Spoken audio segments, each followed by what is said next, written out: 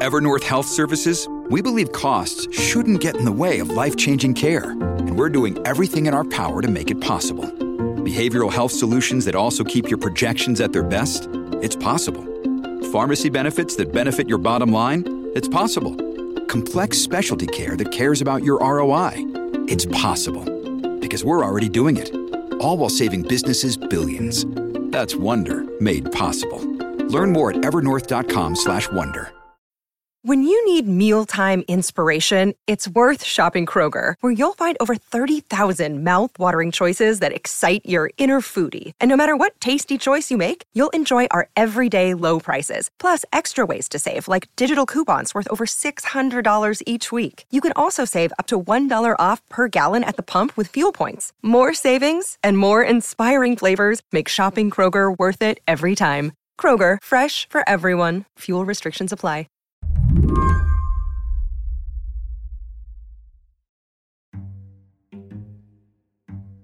My conversation with Bloomberg News reporter Leah Nylen started out kind of nerdy. I actually want to start this episode in 2017 with a note in the Yale Law Journal. Yeah. The writer, then a student at Yale Law, made a novel argument about antitrust law. And I am fairly certain that you know what I'm talking about. I do indeed. She knows because the woman who wrote that article, or note as they call it in the Yale law world, is now the chair of the Federal Trade Commission, Lina Khan, the youngest ever in commission history. So Lina Khan wrote what, is sort of like a rock star academic article. And that does sound extremely nerdy, I know. But for antitrust law, this was like a viral article, which, things don't really go viral in the antitrust world. But she wrote this article that argued that the way that the U.S. had been applying antitrust law to online companies, particularly big online players like Amazon.com, was completely wrong. For years, the thinking in antitrust was that the most important thing was the price that consumers paid. Low was good, high was bad, end of story. But one of the things she argued is that that allows companies that want to engage in what's known as predatory pricing, i.e. selling products for below the cost that it costs to make them, that lets them do that sort of flagrantly. And because of the internet, that makes it super easy to sell things for free. And, you're not actually charging a monetary price, but sometimes you are sort of charging a price in another way by collecting a lot of data about a person or, requiring them to turn over personal information. And this was like a revelation for a lot of people. Nobody had ever thought about it that way. And so it was just very, it was like a tidal wave went off in the antitrust world. 5 years later, that tidal wave has come to Washington. Today on the show, why that makes Silicon Valley pretty nervous. Congress may not be reining in big tech, but Biden's agencies are hard at work. I'm Lizzie O'Leary, and you're listening to What Next TBD, a show about technology, power, and how the future will be determined. Stick with us.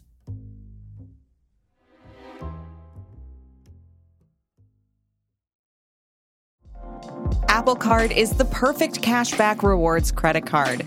You earn up to 3% daily cash on every purchase every day. That's 3% on your favorite products at Apple, 2% on all other Apple Card with Apple Pay purchases, and 1% on anything you buy with your titanium Apple Card or virtual card number. Visit apple.co/card calculator to see how much you can earn. Apple Card issued by Goldman Sachs Bank, USA, Salt Lake City branch. Subject to credit approval. Terms apply. Hi, this is Dahlia Lithwick, host of Slate's legal podcast, Amicus. If you're listening to this show, you might be interested in Amicus's live show that we're hosting in Washington, D.C. on Tuesday, May the 14th. My colleague, Mark Joseph Stern, and I will be talking to some amazing guests, including Sherrilyn Ifill and a sitting state Supreme Court justice, all about how originalism, a relatively recently invented way of interpreting the Constitution, has taken over the Supreme Court and radically reshaped the law.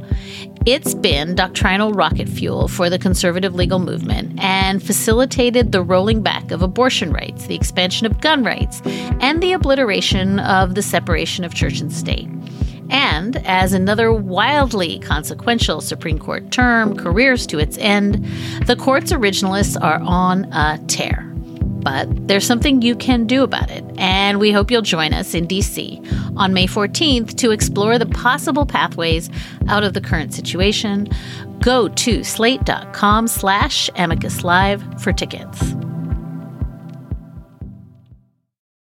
If you know anything about the history of antitrust in this country, I'm willing to bet it came from history class when you learned about Theodore Roosevelt. The present conditions of business cannot be accepted as satisfactory. There are too many who do not prosper enough.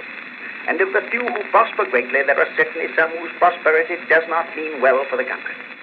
That's Roosevelt in 1912. He cultivated a reputation as a trust buster, someone who broke up the big companies that controlled railroads, sugar, and oil, and were enriching only a few people. If you want to be more accurate, most of the credit for trust busting should go to the Supreme Court. But this era, Roosevelt's and later William Howard Taft's, is the first big inflection point for U.S. antitrust. A later one, the start of the modern era, came with Robert Bork.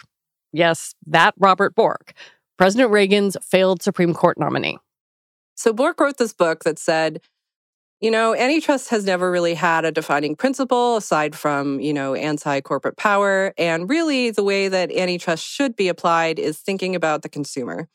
And he developed something that has come to be known as like the Consumer Welfare Standard. And the hallmark of the Consumer Welfare Standard is that you think about any business conduct or any merger in terms of how it will impact the ultimate consumer. Is this merger going to result in lower prices for consumers? If so, it's good. Is it going to result in higher prices for consumers? If so, it's bad. This standard dominated the world of antitrust, basically from its publication in 1978 to fairly recently. That's when, Leah says, it began to be viewed as a little too narrow. But that people have come to sort of think of has some drawbacks to it because it sort of tends to reduce everything to price, for one. And there are often like other factors that you might take into account. Like if you're looking at two different things that you're going to buy, price is definitely a factor. But if you happen to know that one is like higher quality, maybe you're willing to pay a little bit more for that product, knowing that it might last longer or something like that. There's been some concern that this consumer welfare standard that was really associated with Bork and the Chicago School has led antitrust today to sort of ignore important aspects like innovation and quality. Perhaps surprisingly, the presidencies of Bill Clinton, George W. Bush, and Barack Obama were not that dissimilar in terms of antitrust.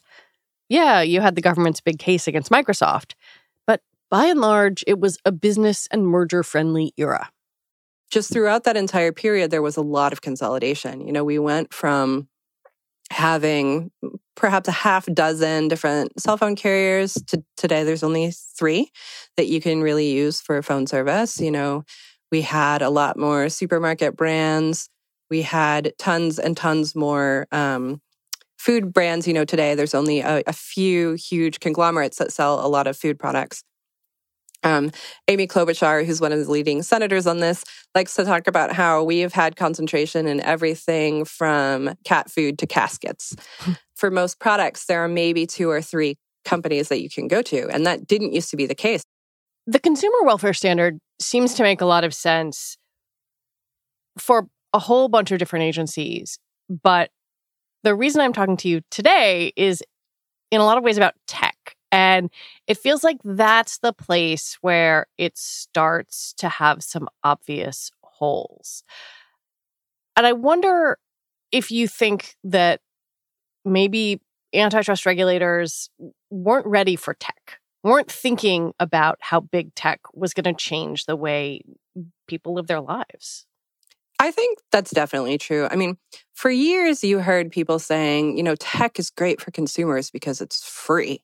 And it's true, there are all of these products online that don't cost you any money. But I think that we have sort of, as we've sort of grappled now with the idea that these products weren't ever really free. You were just giving something other than money. You were giving up some information about yourself. You were giving up a little bit of privacy that the company was going to take this information and aggregate it to better sell you ads or something along those lines, you know. And that's where the consumer welfare standard really did break down, because it had never really contemplated a problem with a free product before. And regulators didn't really think about that because, yeah, it's good to have a free product, but it's not good to have a free product if that's the only option. You know, you always do want there to be a choice for consumers. Yeah, you can take the free one, but here's this other one that gives you a little bit more privacy and for a little bit of money. But the problem was all of these free products began to dominate their industry so quickly that they sort of ended up putting out all of these other companies out of business. It's also worth noting that in the earlier part of the 2000s, big tech simply didn't get the scrutiny that it does now. Even in 2013, after a pretty lengthy investigation, the Obama administration declined to sue Google. So there had been some concerns that Google was preferencing its own products and search results. And what that means is, like, when you would go and search for something like tacos, you know, Google is going to put the companies that have paid it ads for tacos at the top, maybe the ones who have paid it the most money for ads on its little map, above any of the organic search results. So maybe there's actually like a really great taco place down the street from you, but that company is going to end up being a lot lower in the search results because of these other ones that Google is preferencing. So the FTC looked at this for 18 months, and then they voted 5-0 to close the investigation. And they found that there was nothing wrong with this. They said Google's search results on balance are great for consumers. And a lot of people who had complained about this were really defeated by this moment when the FTC was essentially saying, you know, everything's fine, here, move along. Because it had literally put a lot of companies who were offering competing products, sometimes better products, out of business just because of the volume of searches that happens on Google. Google is, for a lot of companies, the gateway to how they get traffic. And the FTC just sort of decided to close the probe and move on. But internally, some people within the FTC did recognize the problems with Google search, just not the commissioners. It didn't come out until later that actually the FTC staff had recommended suing Google on part of it. And the commissioners sort of ignored that recommendation and opted to close the case. And in particular, what was really interesting about it is that the FTC really didn't understand that people were moving to mobile phones. This was the time when mobile phones were still sort of new. A lot of people with white-collar jobs still had BlackBerries, not iPhones, and others hadn't switched to smartphones. And so the FTC just didn't understand that people weren't always going to be searching things on their desktop. They were going to start doing on mobile phones. And Google, interestingly, had these contracts with Apple and a lot of the browsers to ensure that it was the default search engine on phones and mobile browsers. And at the time, the FTC saw this and said, you know, we think that's a problem, you know, that locks up this key gateway that another search engine might need. And the FTC didn't do anything about it. Now, fast forward to 2020, and that is the thing that the Justice Department ends up suing Google over. So this thing that actually they knew about in 2013 nothing ends up happening about it until 2020. Did you expect the Biden administration to come out with this sort of repudiation of the Obama approach when they came into office? Not really. I mean, Biden said nothing really about antitrust in his presidential campaign. I mean, that's not usually that weird. People don't usually have an antitrust policy. It's not like a sexy stump speech. Yeah, people have healthcare policies. They don't always have antitrust. But if you remember, there were actually two candidates who made a lot of their campaign platform about antitrust. Elizabeth Warren like one of her main stump speeches was that we needed to break up the big companies. It has been far too long that the monopolies have been making the campaign contributions, have been funding the super PACs, have been out there making sure that their influence is heard and felt in every single decision that gets made in Washington. Amy Klobuchar, who was another Democratic nominee at the forefront for a while, also made antitrust a core plank of her platform. When we're in a situation where 78% of the seed for our farmers is controlled by 2 companies, and our railroads now for Class 1 are down to 4, the same number as on the Monopoly Board, I think we are now entering what is essentially a new Gilded Age, and we need to take on the power of these monopolies. So for Biden to sort of say nothing was a little bit strange. And then, he comes into office, and there is immediately this drumbeat by the progressives and the anti-monopolists to sort of go with their approach to antitrust over sort of what we would call maybe the more business-friendly Obama approach. And so he sort of shocked everyone when one of the first people he announced on tech policy was Tim Wu, who is a good friend of Lina Khan's at Columbia University. He's the guy who coined the term net neutrality and has also been a very progressive figure on antitrust. Part of the reason that Biden's antitrust team is worth examining is that Congress has failed to make any real progress on legislation aimed at big tech. What would you say are the hallmarks of Lina Khan's approach so far?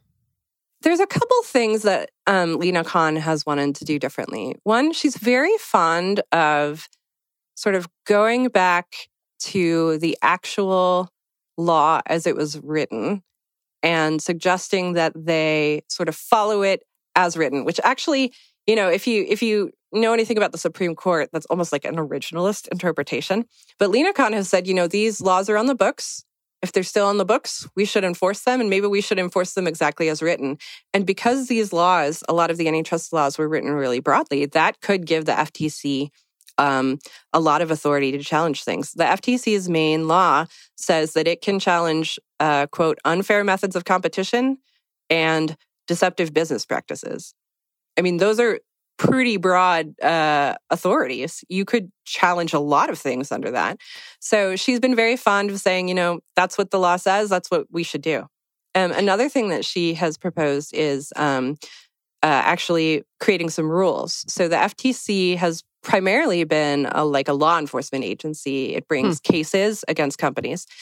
And she has suggested, we do have the authority within our statute to write some rules. So why don't we actually try and write some rules that define what we mean by an unfair method of competition? We could say, you can't do this. That's an unfair method of competition. Don't do that. Instead of just sort of leaving it up to a case-by-case basis. How would that work in practice?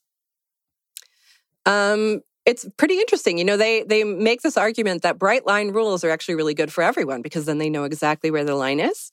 There are some things that are pretty obvious, right? You shouldn't pretend to be the U.S. government if you're not. You shouldn't pretend to be IBM if you're not really IBM. So they've started a rulemaking that says you should not pretend to be somebody you're not, which, that probably seems really obvious, but it had never before been a rule. They should hang out on Twitter a bit. She's also done something that I find kind of interesting, which is trying to get these different parts of the agency to talk to each other, which also seems really funny. On its face, fairly simple. And yet I gather from your reporting and others that that wasn't happening? Yeah. So the FTC is sort of an interesting place. It's primarily divided into 3 different bureaus, they call them. One is focused on competition, one is focused on consumer protection, and one is focused on economics. And those 3 bureaus almost never spoke to one another, which, if you think about it, is sort of absurd. You have some of the foremost experts in the world on consumer privacy and how online businesses are impacting consumer privacy, and they were not talking to the people down the hall who were doing investigations into how business conduct or mergers in the online space were impacting consumers. And this was something you really saw in the Google case from 2013, was their colleagues, the folks in the Consumer Protection Division, really did understand online advertising. They really did understand the importance of the move to mobile in a way that their colleagues in the Competition Bureau had no idea. And so some of the things that the folks in the Competition Bureau just like asserted as true about Google and the future of the internet were completely contradicted by the FTC's own reports on online privacy and the online advertising industry. And so one of the things Lina Khan did immediately upon coming in is saying, we're breaking down these silos. Like, they make no sense. We are like dividing ourselves unnecessarily. We should really start, using our own expertise on these issues to aid ourselves. When Lina Khan first took over, some people in Silicon Valley were worried or were trash-talking her. And Leah says there was good reason for them to be concerned, especially when it comes to things like the potential deal between Microsoft and Activision. I mean, that's a really interesting one. Microsoft is, obviously the maker of Xbox. It is also the number 3 company in the world, interestingly, ahead of Google. And it is proposing to buy Activision, which is one of the largest game publishers. They make Call of Duty and some of the other most popular games on game consoles. And they need FTC approval for this deal, and they may not get it. I mean, Lina Khan and her other commissioners have said one of the things that they are most concerned about is when technologies are changing. Especially as we see the advent of new technologies, of potentially alternative platforms. I think whenever you see potential moments of transition, that's when enforcers need to be especially vigilant, because that's when incumbents often panic and realize that to stay relevant, to stay dominant, they may have to engage in tactics that ultimately end up being illegal. The interesting thing about gaming is more and more of it is moving to the cloud. In the future, you might not need to buy an Xbox or a PlayStation or a Nintendo. You would just use your phone or tablet to access one in the cloud. And right now, Microsoft is sort of a leader in that space. And there's a lot of concern that if they acquire Activision, that they will have like a library of games that is unbeatable for that nobody else would really be able to compete. The FTC has also challenged Meta over this acquisition of Within, which is the maker of a virtual reality fitness app. Meta is the maker of Oculus, the most used virtual reality headset.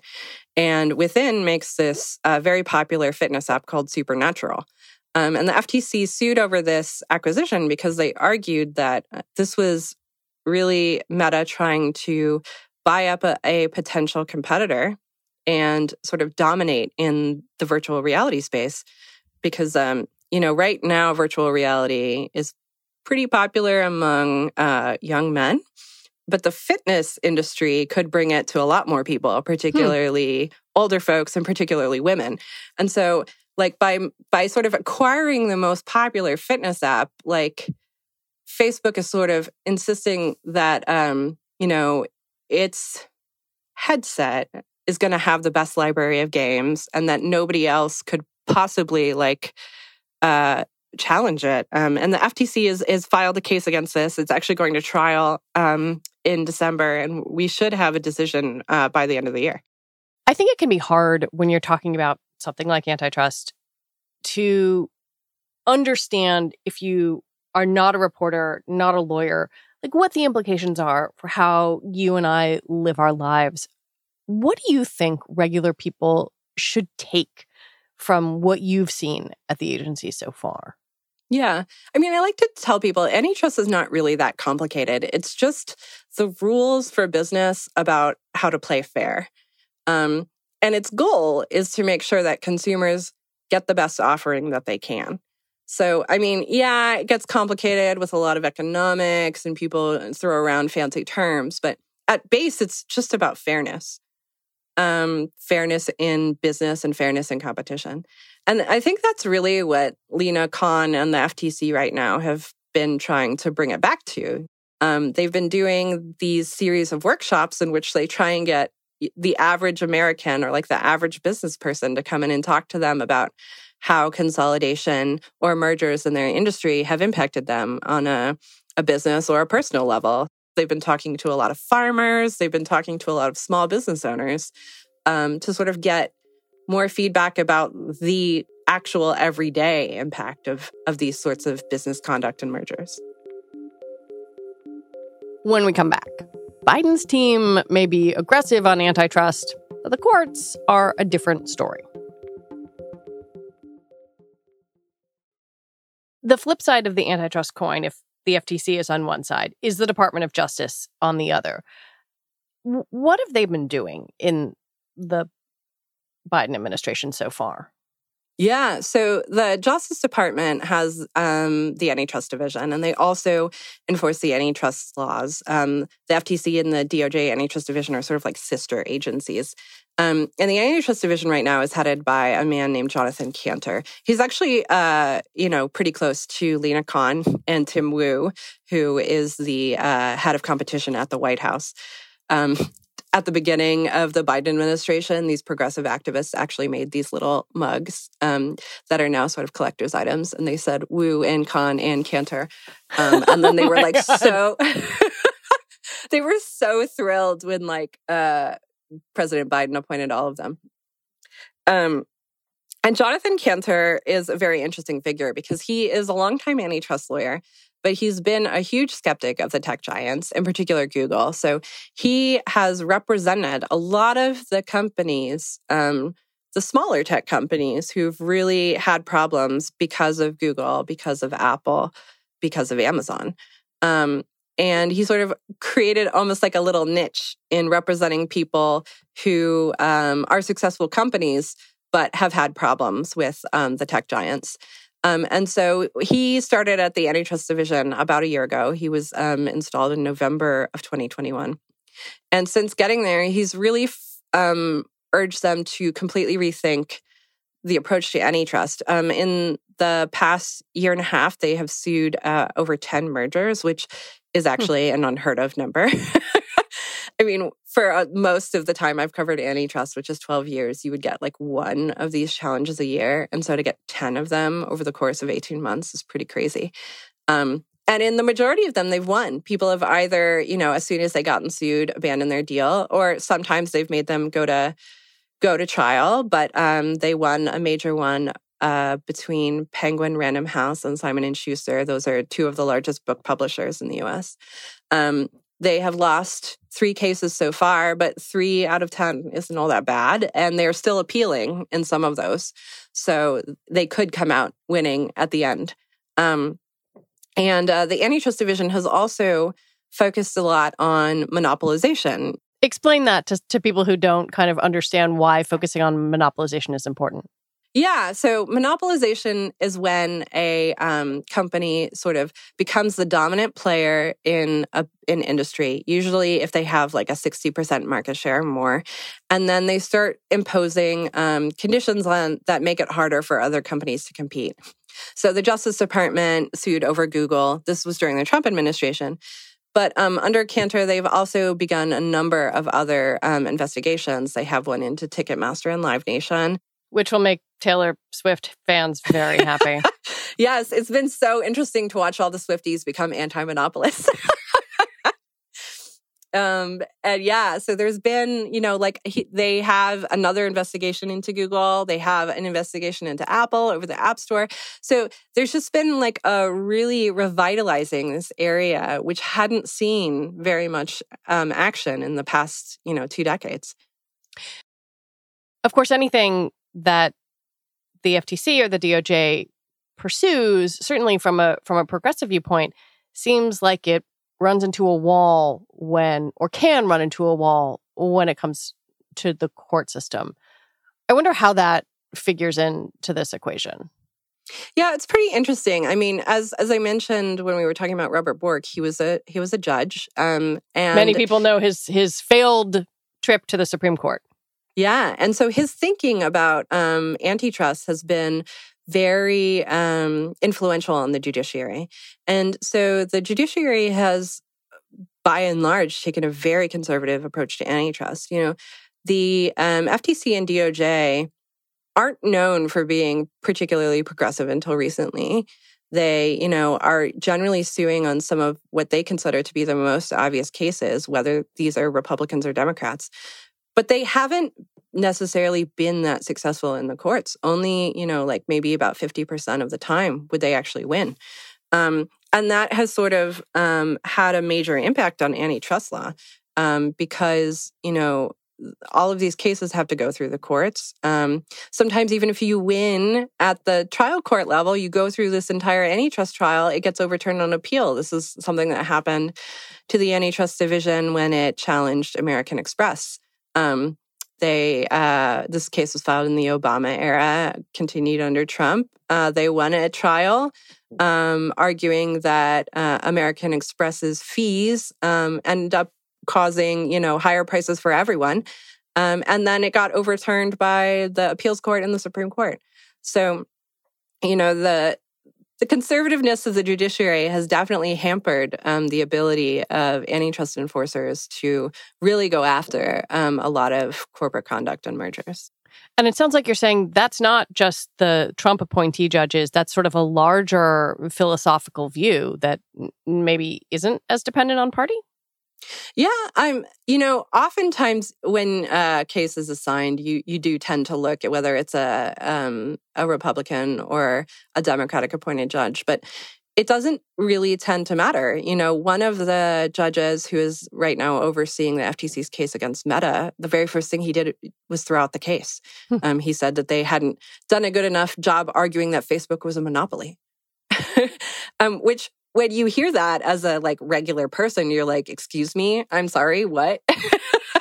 You don't think that it's obvious that Facebook is a monopoly? But yeah, he made them go back and try again. He said, I want you to offer me more proof that Facebook is a monopoly. So they came back with some more and he said, okay, fine, I'll let it move forward. But, this was a judge appointed by Obama. And it's not, out of the norm. This sort of thing happens quite frequently. It's not lost on me that Europe has been pursuing multiple antitrust cases and laws and kind of moving ahead with a much faster pace, I think you could arguably say, than the U.S. Do you think the United States is going to catch up, or is there just going to be this kind of big bifurcation in these two massive markets? That's a really interesting question. As you mentioned, the EU has brought a lot of cases against the tech giants. They brought 3 different cases against Google, fined them $10 billion. They brought cases against Apple. They have a case against Amazon. They have various cases against Facebook. But one thing that they have sort of realized over in Europe is bringing these cases on a case-by-case basis has not been that effective, because the minute you start talking about how do you fix this behavior, it's very complicated. So earlier this year, they passed this new regulation called the Digital Markets Act, and it outlaws some behavior by companies if they are considered a digital gatekeeper. So there are going to be things that companies like Google, companies like Amazon, companies like Facebook can no longer do in Europe. One of those things is this self-preferencing that we talked about. Google and Amazon and Apple are no longer going to be allowed to automatically put their own products at the top of a search just because they're their products. And we've really been waiting to see whether this is something that the companies are going to do just in Europe or whether they're going to do this on a global basis. I had a conversation with Margrethe Vestager, who is the sort of EU's antitrust cop, and she related this sort of funny anecdote. She tweeted out a picture of herself and Jonathan Kanter and Lina Khan all kind of smiling and arms around each other. And it was like, oh, are you trying to telegraph something? Are you trying to say that you're all on the same page? And if you could, you would all sing from the same hymnal? I mean, that was one interesting thing. The Justice Department did come out in favor of the antitrust legislation that's pending in Congress on behalf of the Obama administration. And that was, among the things that they pointed out. This is already going to happen in Europe. We might as well get with the program. We started our conversation talking about Lina Khan's Yale Law Review piece. And it does make me wonder, what is the difference in practice, right? From being an idealistic law student who had this viral article to the head of an agency who has to do a lot of politicking and a lot of cat herding. What does that mean in practice? Like, do you think she ever sits there and is like, ugh, I had this great idea and it just fell short?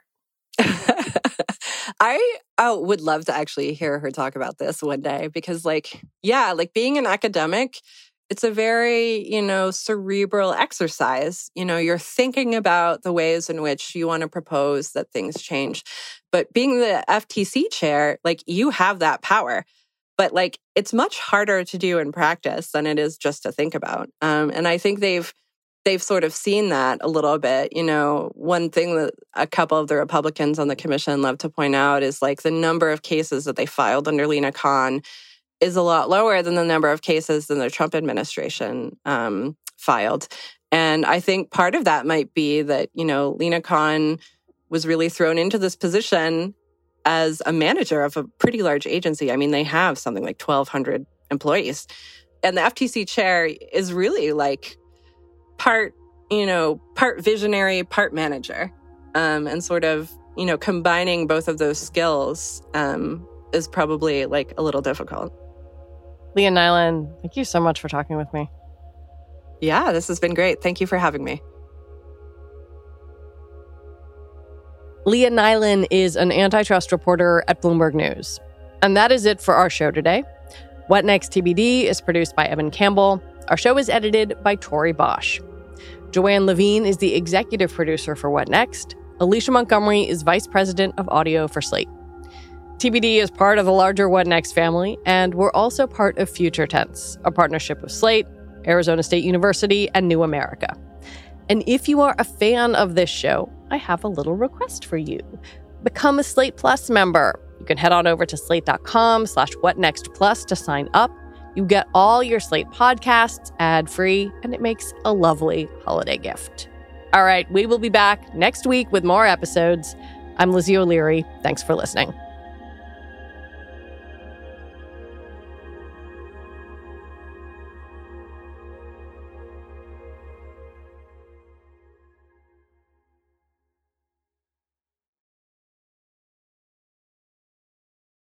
Step into the world of power, loyalty, and luck. I'm gonna make him an offer he can't refuse. With family, cannolis, and spins mean everything. Now, you wanna get mixed up in the family business. Introducing The Godfather at ChumbaCasino.com. Test your luck in the shadowy world of The Godfather slot. Someday, I will call upon you to do a service for me. Play The Godfather, now at ChumbaCasino.com. Welcome to the family. No purchase necessary. VGW Group. Void where prohibited by law. 18+. Terms and conditions apply.